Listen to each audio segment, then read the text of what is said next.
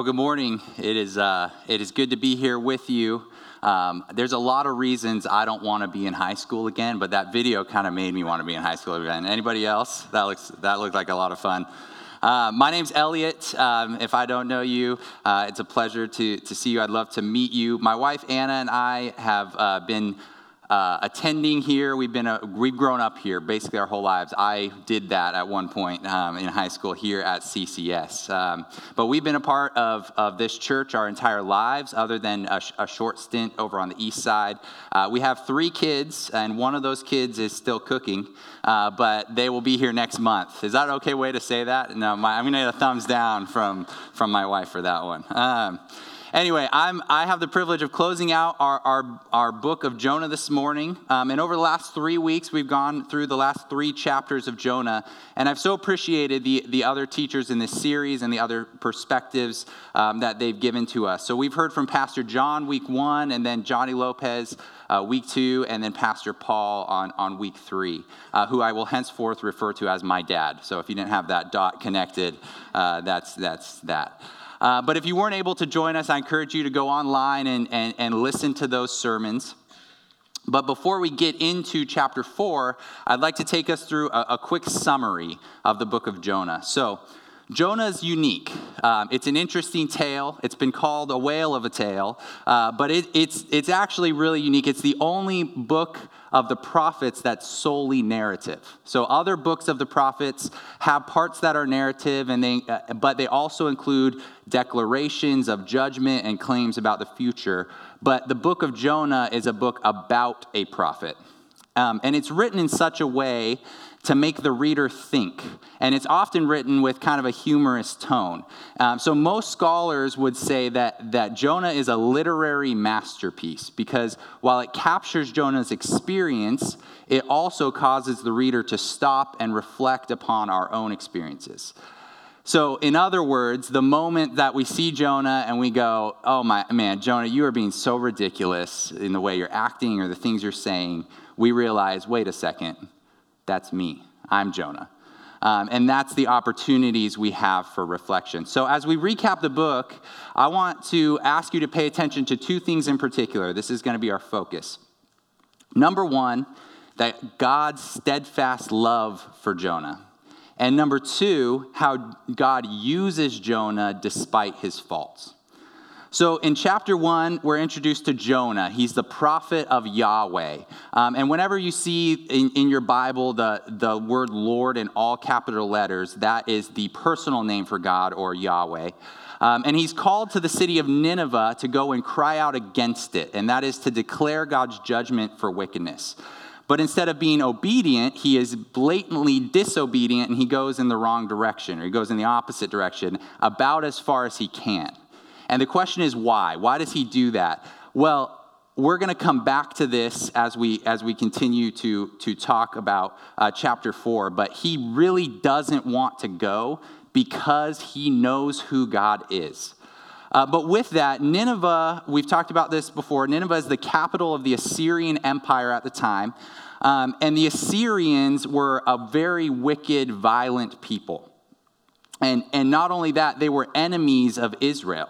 And so, not to say that hatred for people is ever okay, but we can kind of sympathize with why Jonah doesn't like these people once we understand that they're enemies and there's a brutality element to that. And again, we've talked about that in previous weeks, so if you want to go listen to those to get more details, I'd encourage you to do that. But God tells Jonah to go and proclaim judgment on the people, and he goes in the opposite direction. And it would be natural to infer that, okay, these are brutal enemies, and so Jonah's probably afraid. He's probably afraid. He doesn't want to go into the city because that's likely a death wish. But like I said, that's really not the reason. We're going to see that the reason that Jonah doesn't want to go is because he knows who Yahweh is and what will happen. So Jonah disobeys God. He goes in the opposite direction of Nineveh, and he pays the fare, and he goes into a boat. He's determined in his rebellion, right? But God does not let Jonah remain in his sinfulness. God sends a great wind, and the boat is caught up into a storm and begins to break apart. And we see the sailors the sailors on the boat crying out to all kinds of gods, hoping that they will be saved. And then they go look for Jonah, and they find him in the bottom of the boat asleep, right? How could he be sleeping when death seems to be so imminent? And I would submit to you that death was all right with Jonah. He was so determined in his rebellion, he did not want to go to Nineveh, and you know what? He couldn't go if he was dead.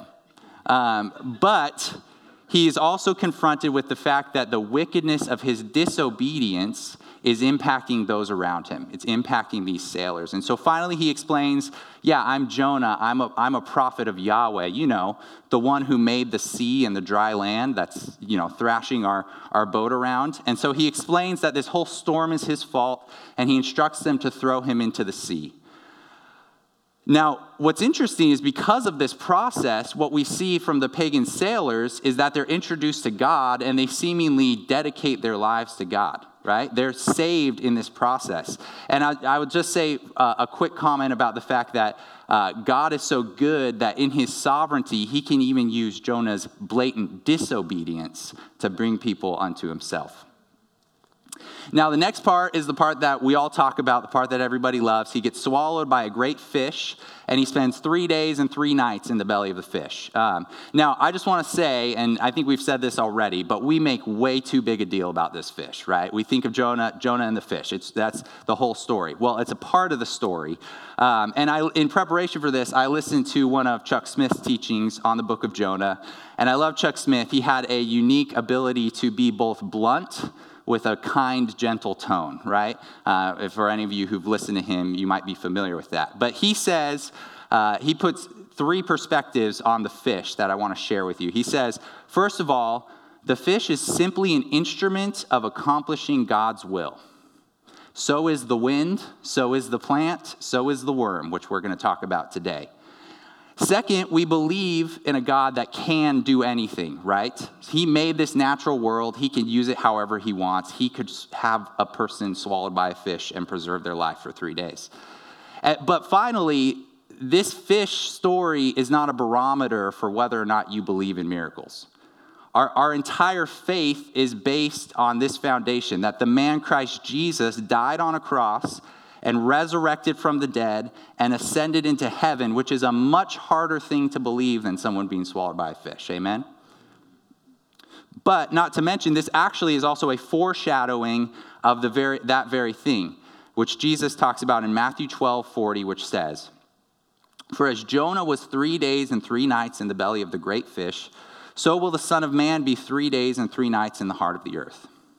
So Jonah spends 3 days and 3 nights in the fish. And I think this is one of those moments that's kind of funny. It's Chuck Smith brought this out to me. It says, and then he prayed. So dude was in the fish for 3 days and 3 nights before he actually repented. That's how stubborn this guy was, right? He was so set on his disobedient ways, but God's love is faithful to him in that. He continues to pursue Jonah until finally Jonah repents. And then we get the beautiful poetic prayer of chapter 2 that Johnny spoke on. I'll tell you a story. I have a son. He's 2 years old. This story happened a few months ago, but I'll say this. He has a rebellious spirit. That reminds me about Jonah. And so the other day, I'm changing his diaper, and I won't get into too many details, don't worry. But I'm changing his diaper, and I'm usually wearing my watch. And as I'm changing it, the watch lights up, and he just wants to touch it, right? And so this day in particular, the diaper was messier than normal. And so he was trying to touch my watch, and I was worried that things were going to go badly. And I said, hey, stop touching my watch. And he didn't. And I told him again, stop touching my watch. And he didn't. And so I have to be stern with him as a father should. And I said, hey, you need to stop touching my watch. And he pauses for a minute, and he kind of lays there, and I go back to doing what I'm doing.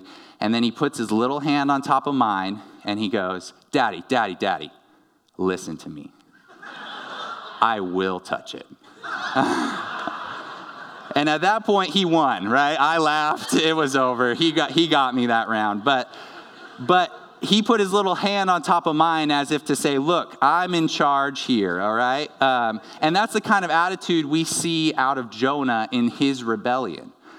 So after 3 days and 3 nights, he finally breaks, he repents, and as Johnny taught on, we see Jonah come to this place because at this low place, this point of near death. And he understands that it's because God is merciful that he actually brought him to that place.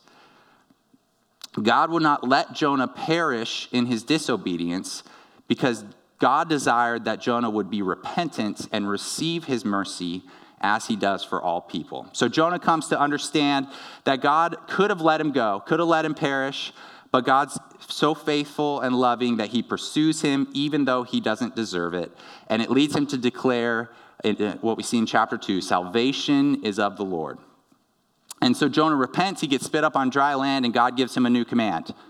Arise, go to Nineveh, and tells him to do it again, that great city, and preach the message that I tell you.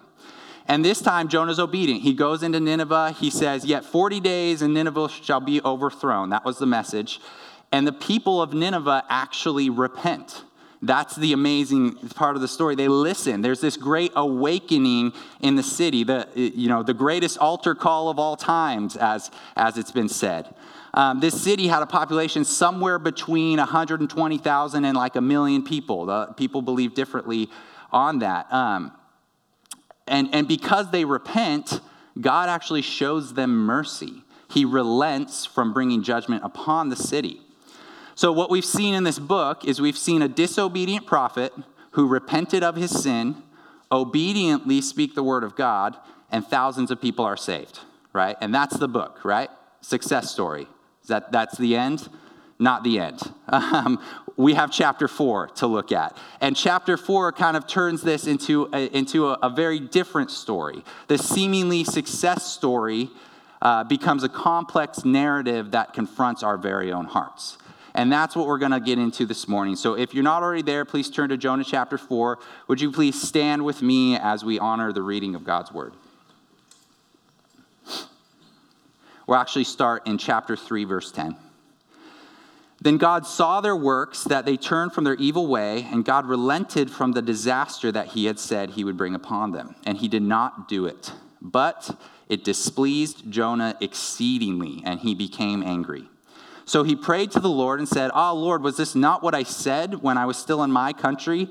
Therefore I fled previously to Tarshish, for I know that you are a gracious and merciful God, slow to anger and abundant in loving kindness, one who relents from doing harm. Therefore now, O Lord, please take my life from me, for it is better for me to die than to live. Then the Lord said, is it right for you to be angry? So Jonah went out of the city and sat on the east side of the city. There he made himself a shelter and sat under it in the shade, till he might see what would become of the city. And the Lord God prepared a plant, and it came up over Jonah, that it might be shade for his head, to deliver him from his misery. So Jonah was very grateful for the plant. But as morning dawned the next day, God prepared a worm, and it so damaged the plant that it withered. And it happened when the sun arose that God prepared a vehement east wind. And the sun beat on Jonah's head so that he grew faint. Then he wished death for himself and said, it is better for me to die than to live. Then God said to Jonah, is it right for you to be angry about the plant? And he said, it is right for me to be angry, even unto death. But the Lord said, you have had pity on the plant for which you have not labored, nor made it grow, which came up in a night and perished in a night. And should I not pity Nineveh, that great city in which are more than 120,000 persons who cannot discern between their right hand and their left, and much livestock? Let's pray. Father, we thank you for your word.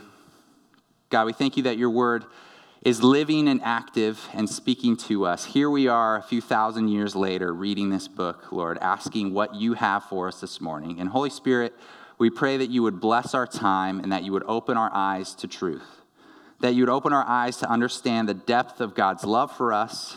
And we thank you that like you didn't give up on Jonah, you don't give up on us. In Jesus' name we pray, amen. Go ahead and take a seat. So Jonah goes to the city, he proclaims judgment on it, and the people they repent. There's a mass revival in front of his eyes. And now, if you're a preacher, that's a pretty good day, right? Like, that's going to go on your resume as, I'm the one that spoke in Nineveh. he's used as this instrument to bring this great revival, and we don't see Jonah here celebrating. We see that he's very exceedingly displeased. He's really mad. He's furious that these people have repented and that God has relented from his judgment. And that's because Jonah's heart is so hateful toward the people of Nineveh, he doesn't want them to receive God's mercy. As my dad said last week, it's Jonah's repentance himself is still in process. And while Jonah's grateful for the mercy that he's received, he was angry that his enemies might receive that same kind of mercy. So remember what I said at the beginning. Why didn't Jonah want to go to Nineveh to preach to them? It wasn't because he was afraid of them. It was because he knew exactly who God is. So read chapter 4, verse 2 with me. So he prayed to the Lord and said, Lord, was not this what I said when I was still in my country? Therefore I fled previously to Tarshish. For I knew you are a gracious and merciful God, slow to anger and abundant in loving kindness, one who relents from doing harm. So he basically says, I knew you were going to do this. That's why I didn't want to come. That's exactly why I didn't want to come. Because if I hadn't come, these people would be wiped off the face of the earth. But now they've received salvation and mercy. They don't deserve that. These are my enemies. So Jonah 4:2, if you may be familiar, is a quote of Exodus 34:6, when God himself proclaims who he is to Moses. It says, in Exodus 34:6, it says, the Lord passed before him and proclaimed, the Lord, a God, merciful and gracious, slow to anger and abounding in steadfast love and faithfulness, keeping steadfast love for thousands, forgiving iniquity and transgressions and sin, but who will by no means clear the guilty, visiting the iniquity of the fathers on the children and the children's children to the third and fourth generation. So what we see here is that Jonah knows his God. He knows Yahweh. He knows who God is, and he knew God would act exactly according to his character. And that's exactly what we saw happened. So God is a righteous judge, right? He has every right to bring judgment upon wickedness, but he also reserves the right to show mercy to those who are genuinely repentant. In Jeremiah 18:7-8, it says, the instant I speak concerning a nation and concerning a kingdom, to pluck it up, to pull it down, and to destroy it. If that nation against whom I've spoken turns from its evil, I will relent of the disaster that I brought upon it. And this is what has Jonah so upset. He hates that these people have received salvation, and according to him, they don't deserve it. This prophet who from the belly of the fish prayed a prayer of gratitude for God saving him is upset that others would receive that same kind of salvation. According to Jonah, he deserves salvation, but the Ninevites do not, right?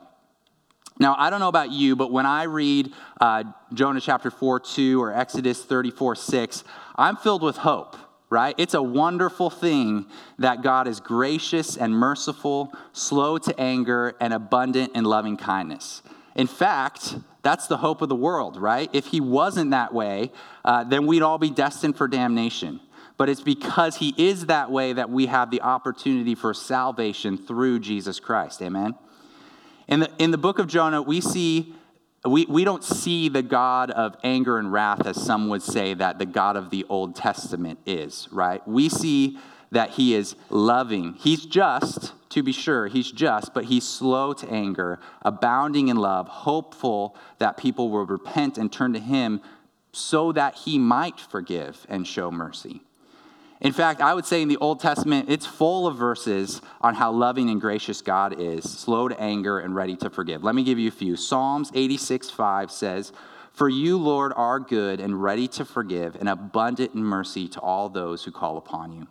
Joel 2:13 says, return to the Lord your God, for he is gracious and merciful, slow to anger and of great kindness. He relents from doing harm.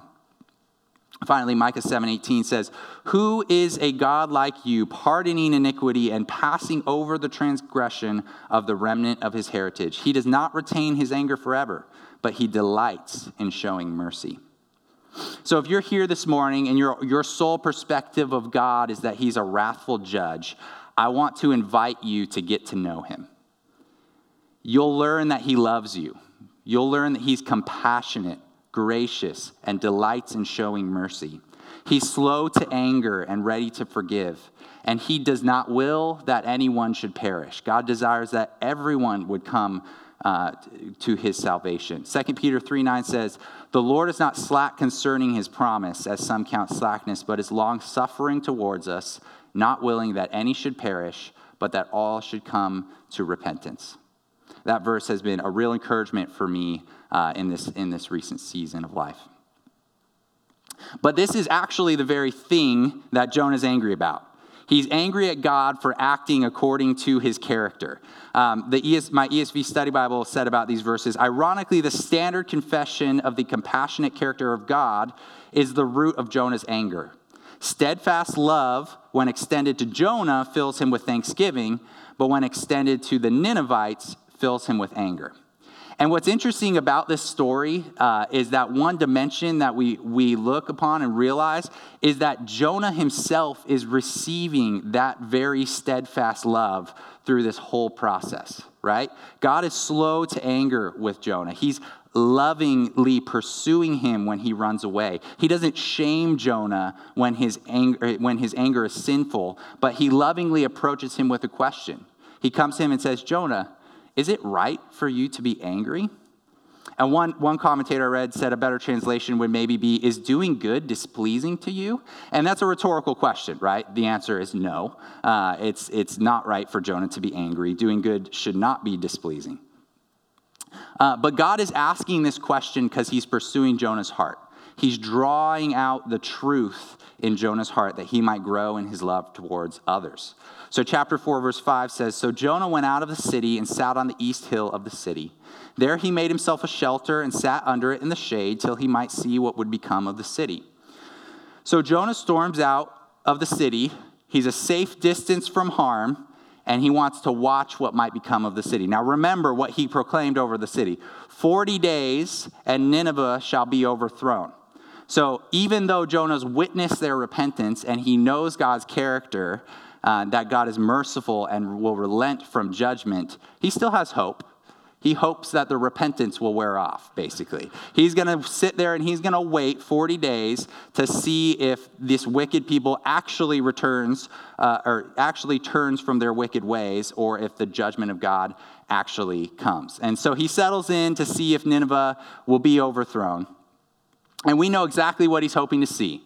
He's hoping to see Sodom and Gomorrah. He's hoping to see Genesis 19:28. Then he looked toward Sodom and Gomorrah and toward all the land of the plain, and he saw and behold the smoke of the land, which went up like the smoke of the furnace. So Jonah's made a temporary home outside of the city where he will be safe from harm, but this is what he's hoping and what he plans to see. And I think we've been confronted with this question multiple times in this series, but this is another opportunity for us to stop and ask this question. Why Jonah? Why did God choose to use Jonah?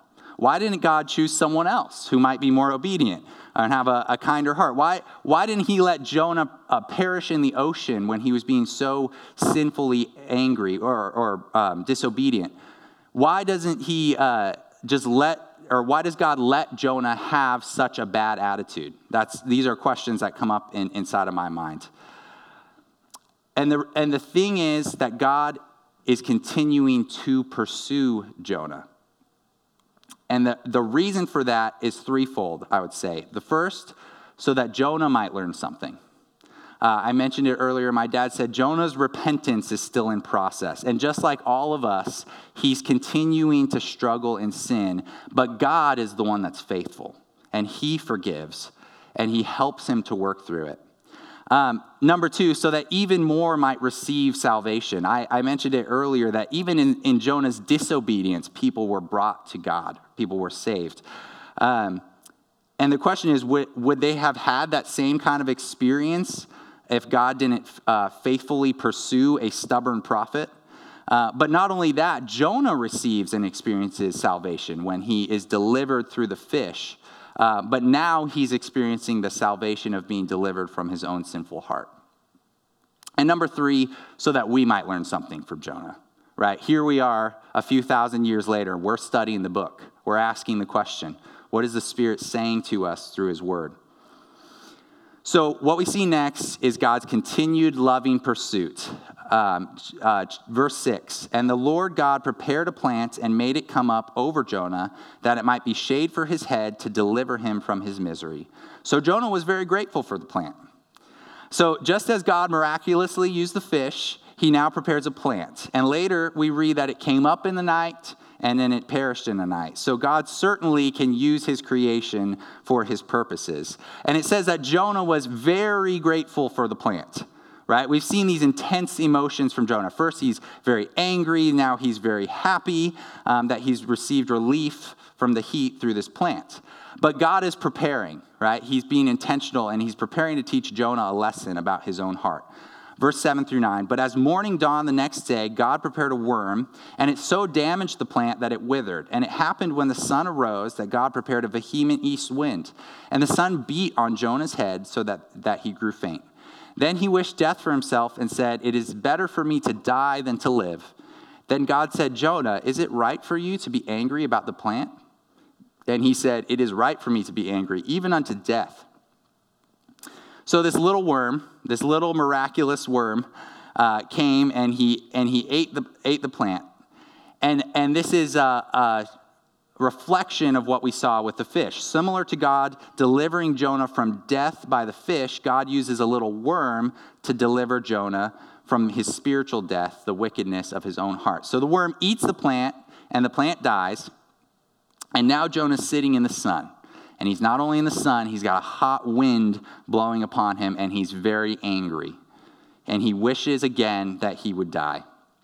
And remember, this whole time, he's sitting there waiting, hoping for the destruction of Nineveh to come. And you can only imagine that as happens with anger, I don't know, does anybody else get angry? Just me?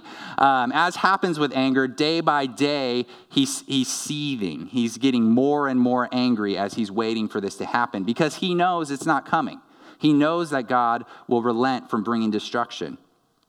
And he was already so angry that he wanted to die. Now he's faint.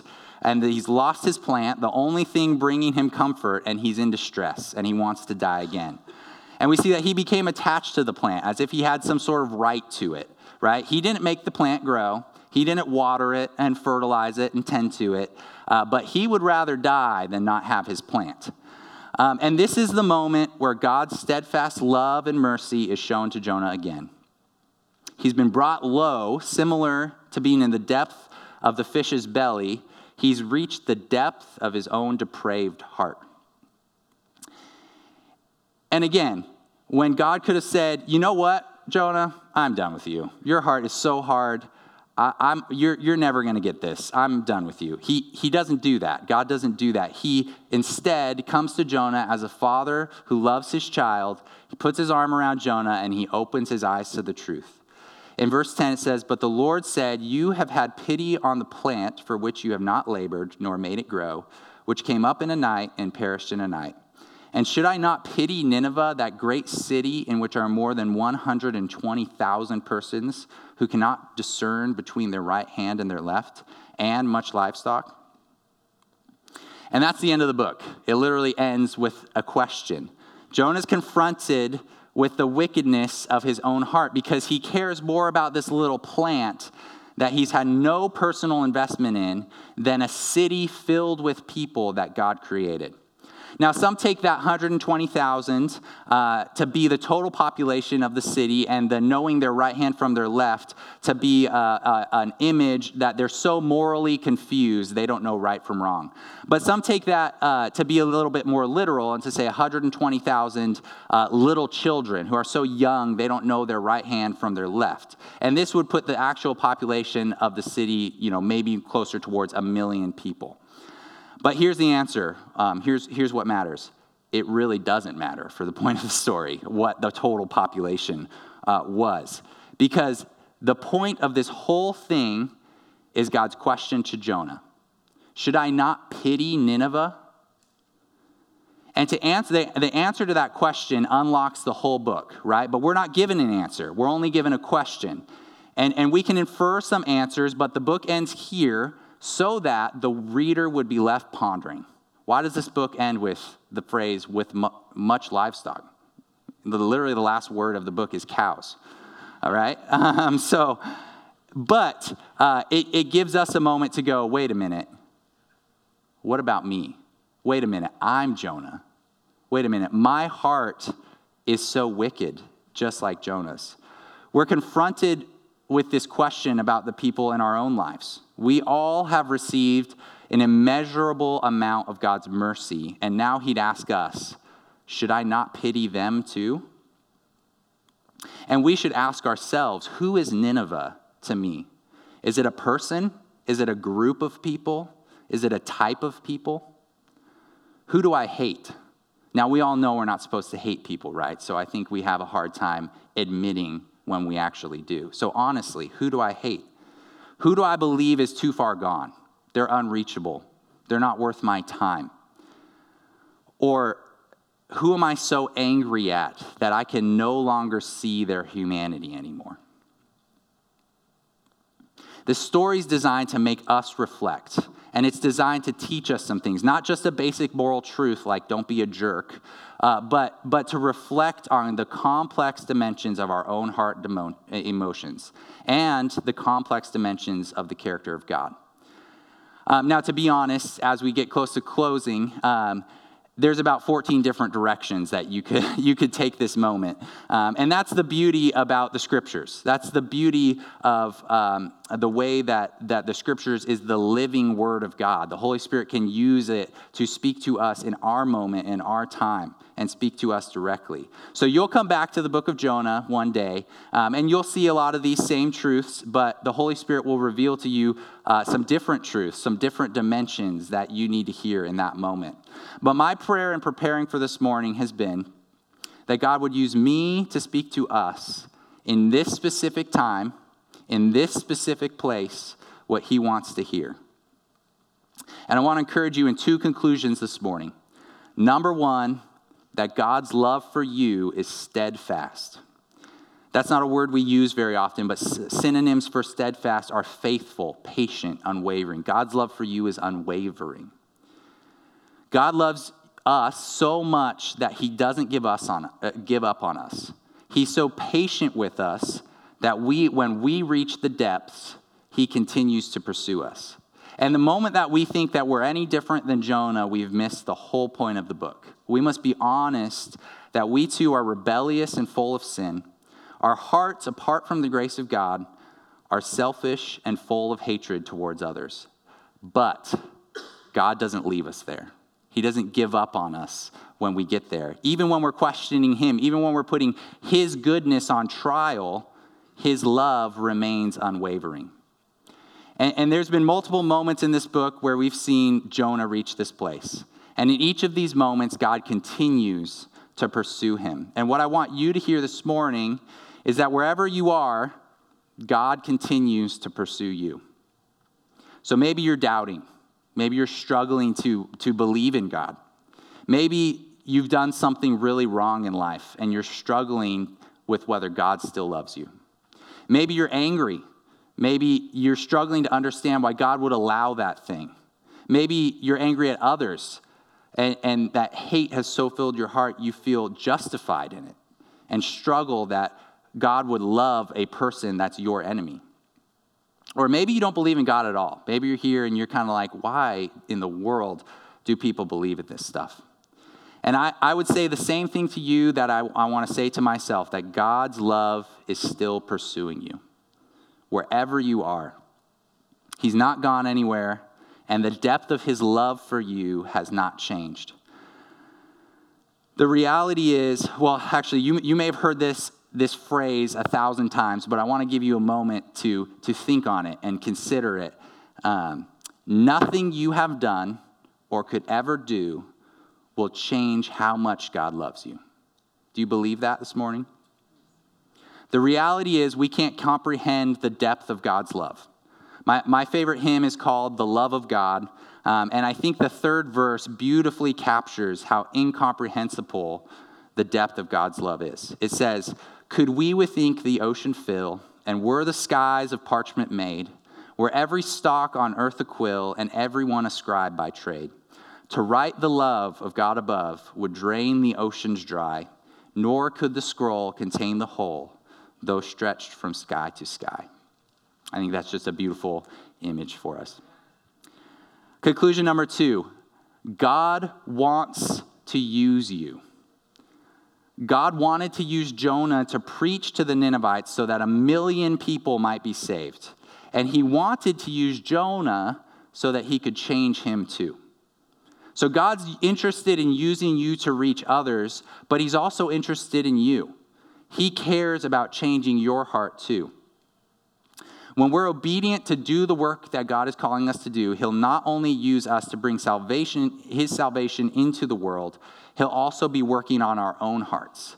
So I think we could all agree, Jonah didn't seem like the best tool for the job, right? It was kind of like mowing the lawn with a pair of scissors. It was like, it works, but it's rough. But that's how it seemed. But what we saw here today is that God had a purpose and a plan for Jonah in all of this.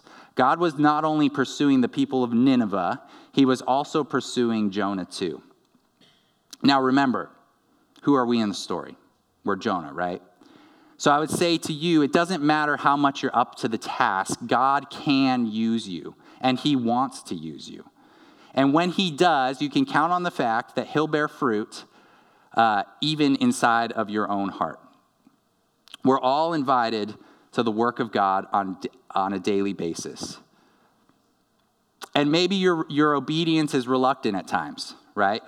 That's okay. You're still in process. God can work with that. Maybe your obedience is enthusiastic but misdirected. That's okay. God can get you back on the right path however he wants to. So my question for you this morning is simply this: are you being obedient? Are you looking for opportunities to be an example of God's love in the world? Are you listening to the Holy Spirit to tell you what to do? Now, I was contemplating this a little bit, and a couple things came to mind. First, I think whenever you say, are you listening to the Holy Spirit, we can struggle with that. A natural response is, I don't really know what that looks like, right? We want an audible voice and a clear plan. And I think we can overcomplicate this. Now, I'm not professing to necessarily have figured this out, but the Spirit speaks to us in many different ways. He speaks to us through his word. Sometimes he speaks to us through his people. And sometimes he speaks to us in our own thoughts and desires of our hearts. And so, like I said, I don't have this figured out, but I want to kind of tell you where I think we can start. I think a basic place to begin is to simply do good. Do good in the world. Do you ever have a random thought to do something for another person? To give somebody something, to say an encouraging word? That might just be the Holy Spirit prompting you to give that person exactly what they need to know the love of God in their process. I think we can get discouraged sometimes when we didn't quite get to the gospel. Now, I'm not saying we shouldn't get there or try to get there, but be encouraged that it's the Holy Spirit that does the work, and there's a process happening. And the extension of the love of God in an encouraging word in someone's life can be just as valuable as taking them through the whole gospel.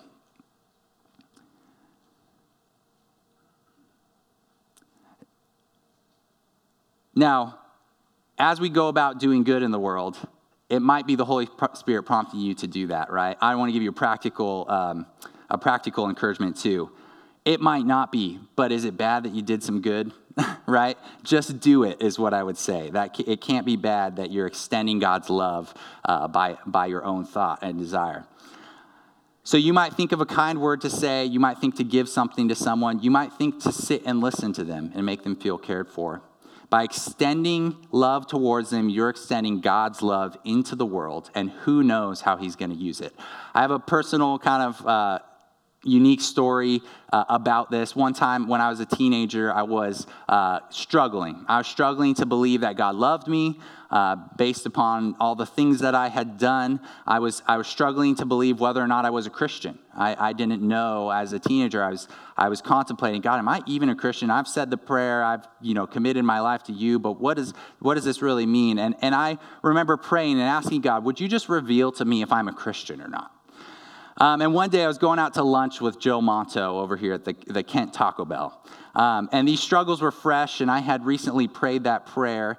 And we got our food, and we sat at the table. And this is about the craziest thing that's happen to me in my life. It's not like crazy things are happening all the time. But this random lady walked up to us and she said, "Hi, this is random, but I saw you two walking in here in the parking lot, and I felt like God wanted me to tell you that I know you're two Christian young men. Have a nice day." And she left. And I probably made some joke to Joe, like, "Who was that crazy lady? That was weird." But I'm so thankful for that woman who was obedient to a Holy Spirit's prompting to come and say that to us. She probably felt like, this is a little weird, but she believed in faith and she trusted that it was something that was needed, and it was something that I needed. It was something so critical for me in that moment, and it was certainly a significant moment in me coming to a full personal relationship with God. And I think that's a beautiful example of how God uses us in small ways to fulfill his purposes in the world. I can be easily discouraged because, to be honest with you, I have not walked with someone from being a total unbeliever to being a mature disciple of Jesus. Now, I've had the opportunity to be a part of different stages, and maybe you've had the opportunity to do that, and praise God for that. But I can be discouraged that I don't necessarily have that fruit in my life. But the Spirit has been encouraging me lately that we all have a different role to play. And we all play that role in different stages of people's walk. But it's he who takes someone through the whole process. Paul writes about this in Corinthians, 1 Corinthians 3:6. It says, "I planted, Apollos watered, but God gave the increase. So then neither he who plants is anything, nor he who waters, but God who gives the increase." So I'll never know that lady in Taco Bell. I don't even know what she looks like. But the Holy Spirit used her to do some watering in my life. So I'd ask you, are you being diligent to do what you can with what's in front of you? A little planting here, a little watering there, an encouraging word for this person, sharing the gospel with that person, an act of sacrificial love towards that person. All of those things the Spirit can be using to bring someone through the whole process. So back to Jonah for a minute. I'm going to infer this, so do what you will with what I'm about to say, but I think that Jonah got it. I think that the Spirit of God, using the words of God, softened Jonah's heart, and he understood that what God was trying to teach him, that mercy is for everyone. And after all, he told his story, right? Whether or not you believe that Jonah wrote the book directly or he told his story orally and someone wrote it down eventually, he certainly gave a first-person account of his story. And I would say this, who tells a story about themselves painted in such a negative light unless they've been so humbled by the grace of God that you can tell your story with brutal honesty so that the reader can see the wonderful truth of God and his salvation in the world that is for the whole world. So just as Jonah's experience in the fish helped him to see God's love and mercy for him, his experience in the desert helped him to see God's love and mercy is for everyone. And we're going to take communion this morning, and I'll go ahead and invite Kevin up, and he's going to lead us in that. But as we do that, I want to invite you to look at the cross and be reminded that God loves you so much that he did that. What better example is there of the depth of God's love for us? There's really none. That is the example.